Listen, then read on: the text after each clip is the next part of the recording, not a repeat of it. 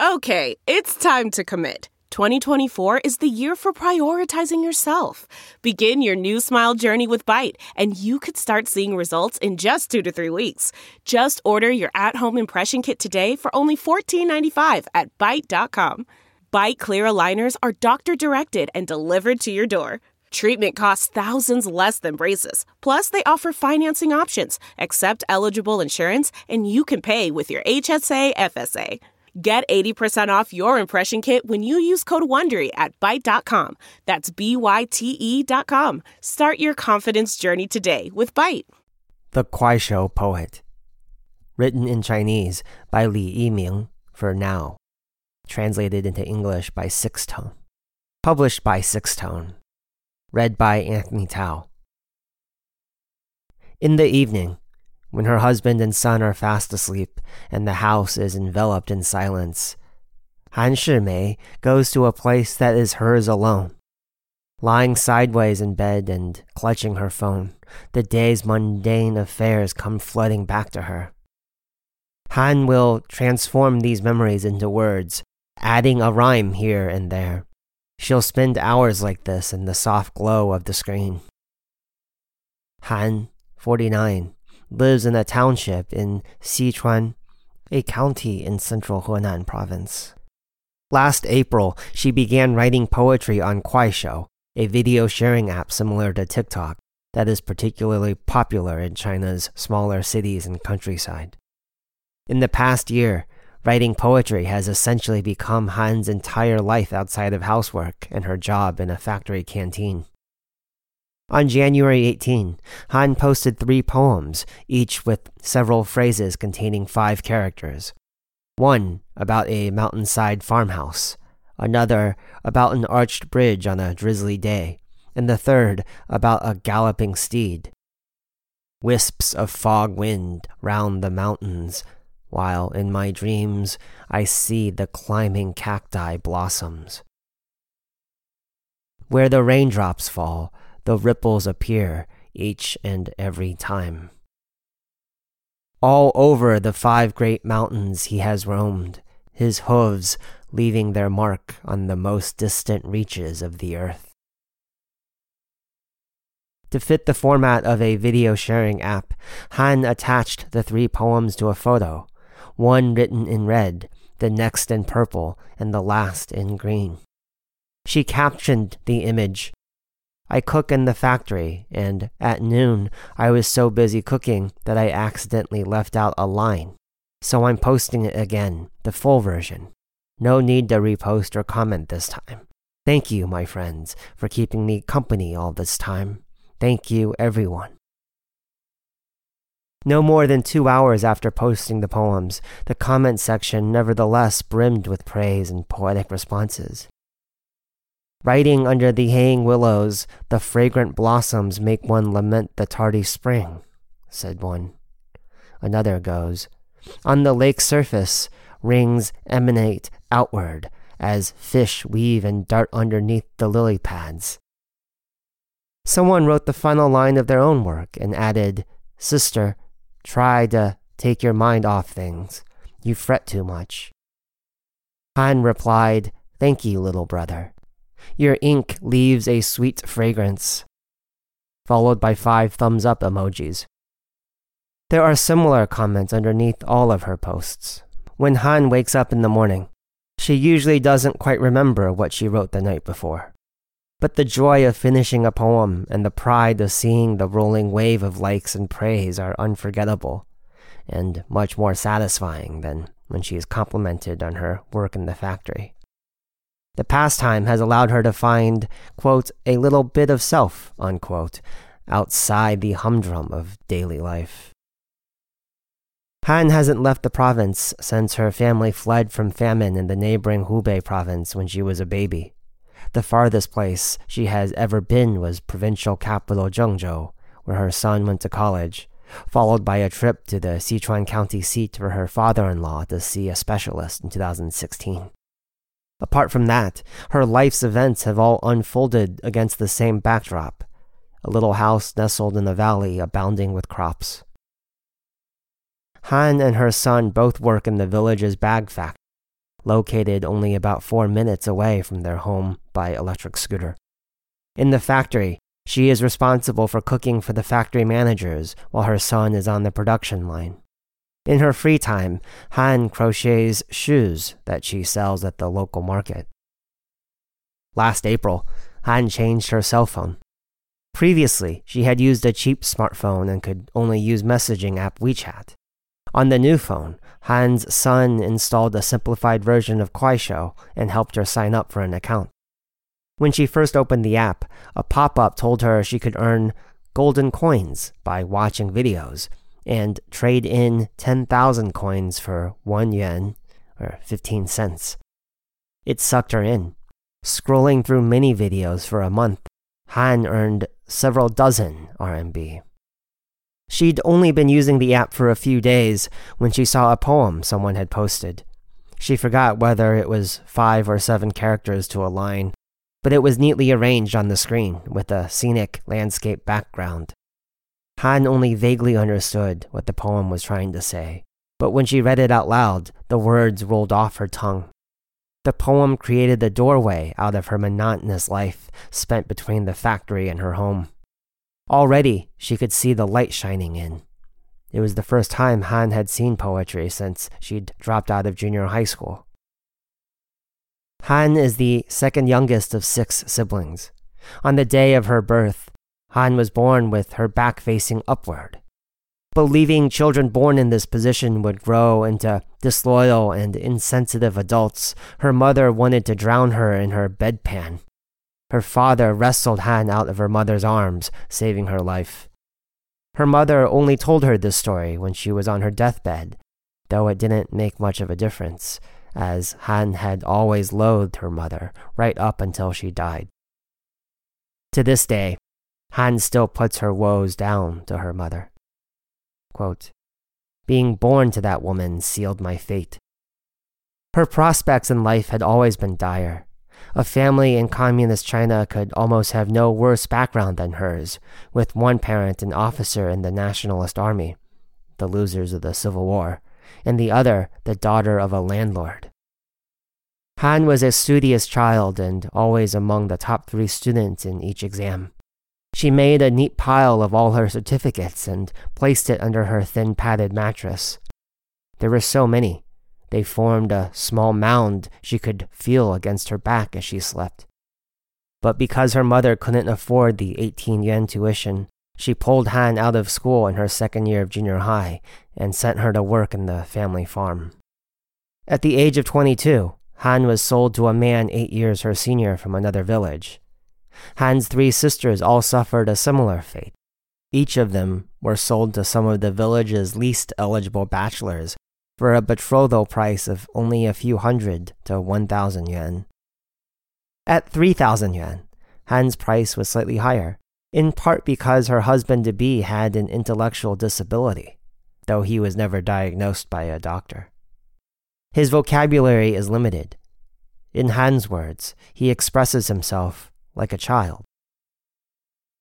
Though Han had been picked for marriage at only 19, the wedding was put off for 3 years because she was always an unwilling bride. "A face like yours and you still want to kick up a fuss," Han recalled her mother saying to her.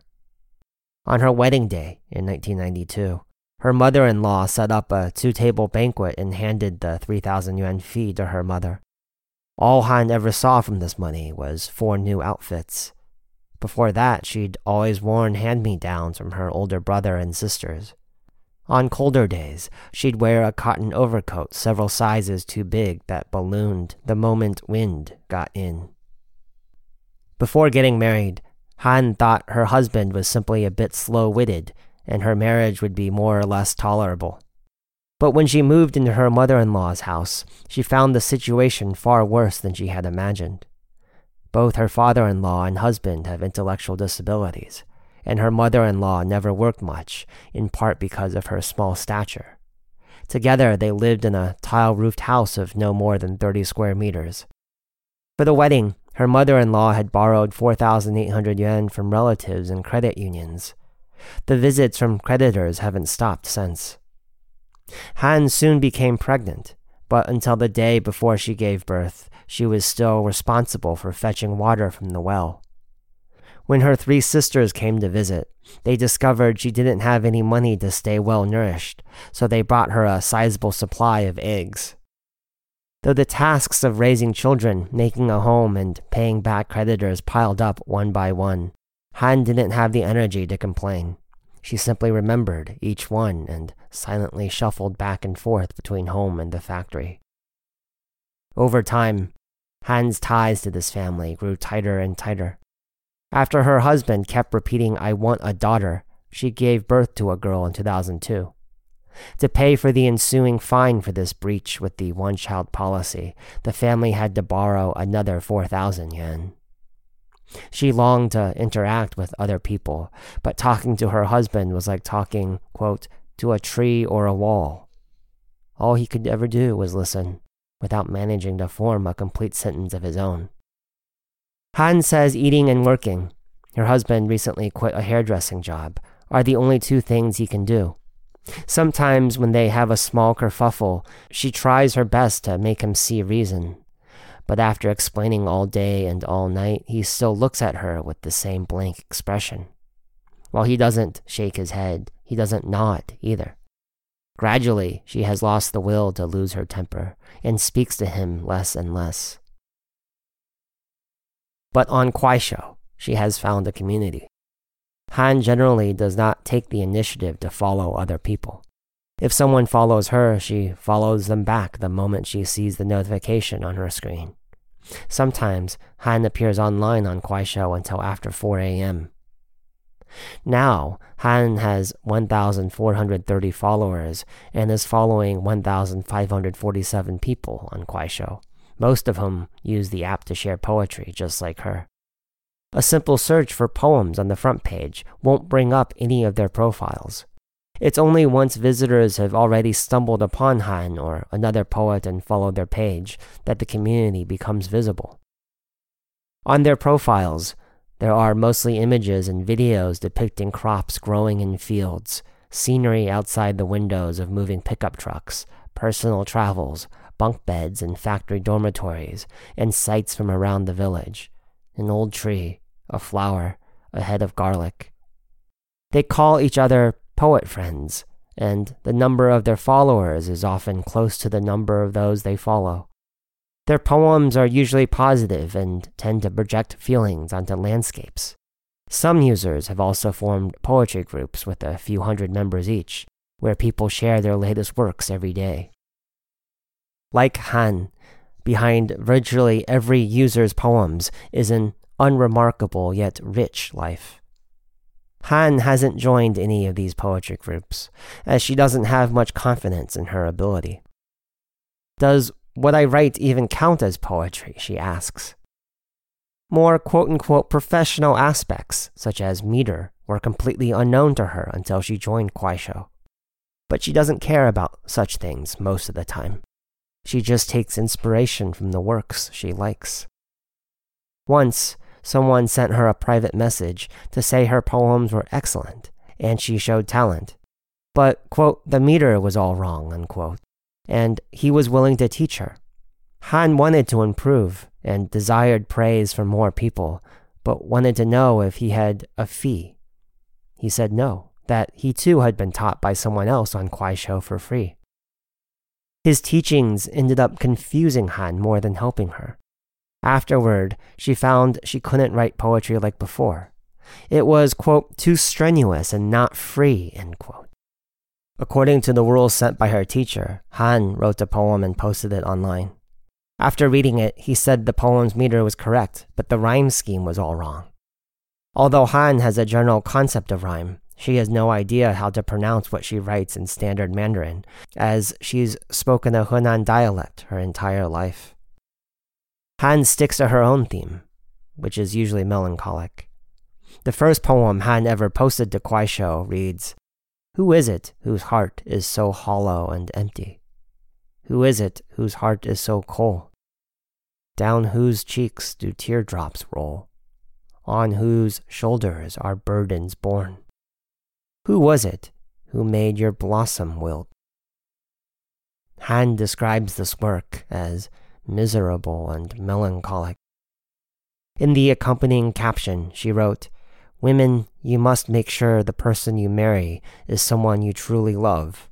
Otherwise, your whole life will go down the drain." She set a song called "Women Don't Have It Easy" as the background music. Over the course of her life, she has worked hard to become a screw to perfectly fit into a rusty machine. For her, there is little room for things like individuality or imagination. When they were at their poorest, her family didn't even have the money to buy salt. Han started to plant chili peppers on the farm and work in the local factory to supplement the family's income. People remarked on just how competent this 3,000 yuan bride was throughout the village. She knows that no matter how many poems she writes, she will not be able to resolve the fundamental problems she faces in life, unless she could somehow be reborn. Han often finds herself mulling over the same idea, that once her daughter, now in high school, graduates from university and can fend for herself, she'll drown herself in the river. Quote, "There's no meaning to living like this, only worry." Han originally saw her son as her hope for the future. The boy was born in the fall of 1993. Before giving birth, she worried he would end up like his father and grandfather. Upon hearing his first cries, she felt a sense of relief. "Just looking at his face, I knew he wasn't stupid," he says.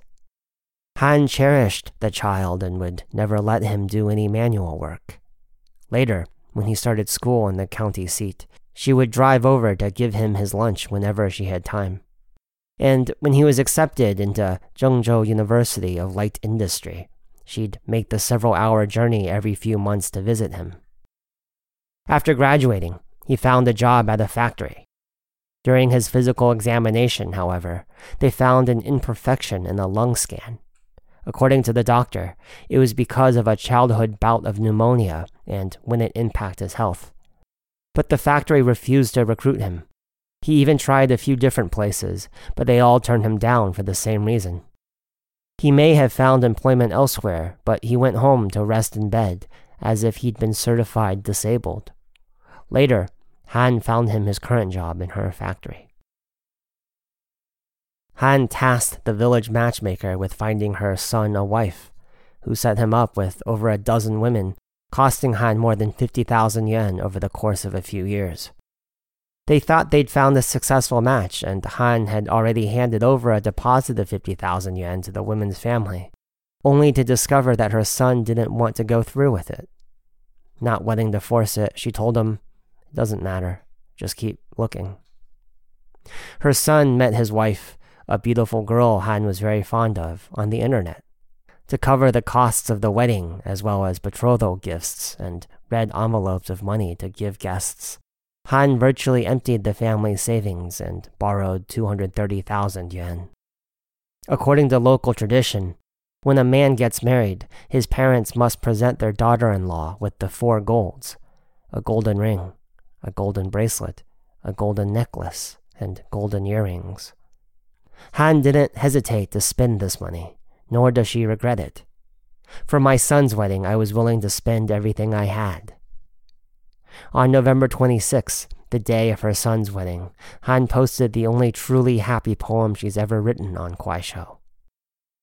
"From branches of gold and leaves of jade, a single flower falls into the prince's home, a beacon of prosperity. The husband serenades his wife as the days go past. In the year to come, the phoenix and dragon will produce a child." Not long after, however, the young couple divorced.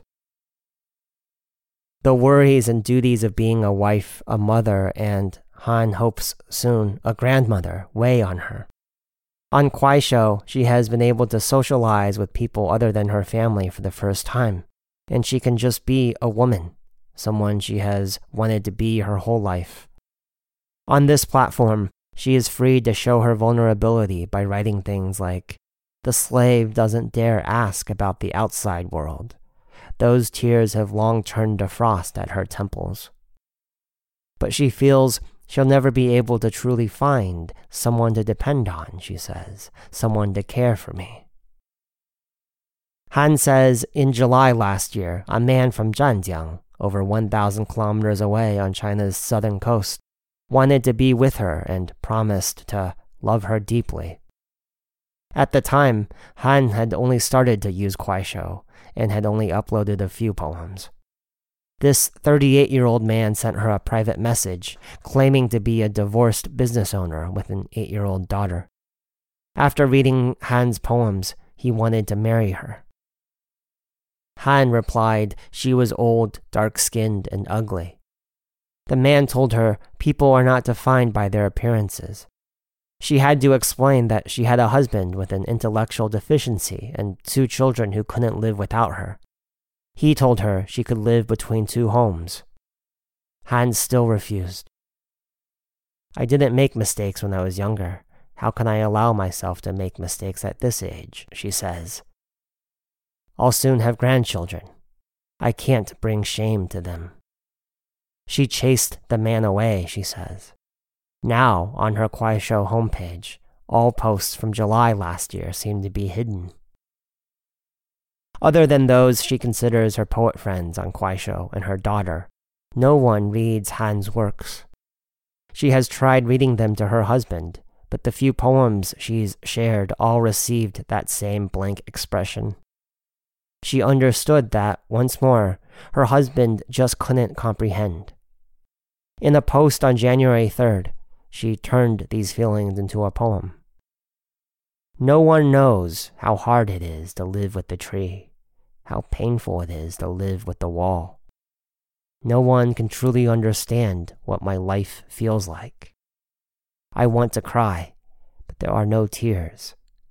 I want to speak, but there are no words. While Han takes to Kuaishou to share such intimate feelings, some things she keeps hidden, even from her poet friends.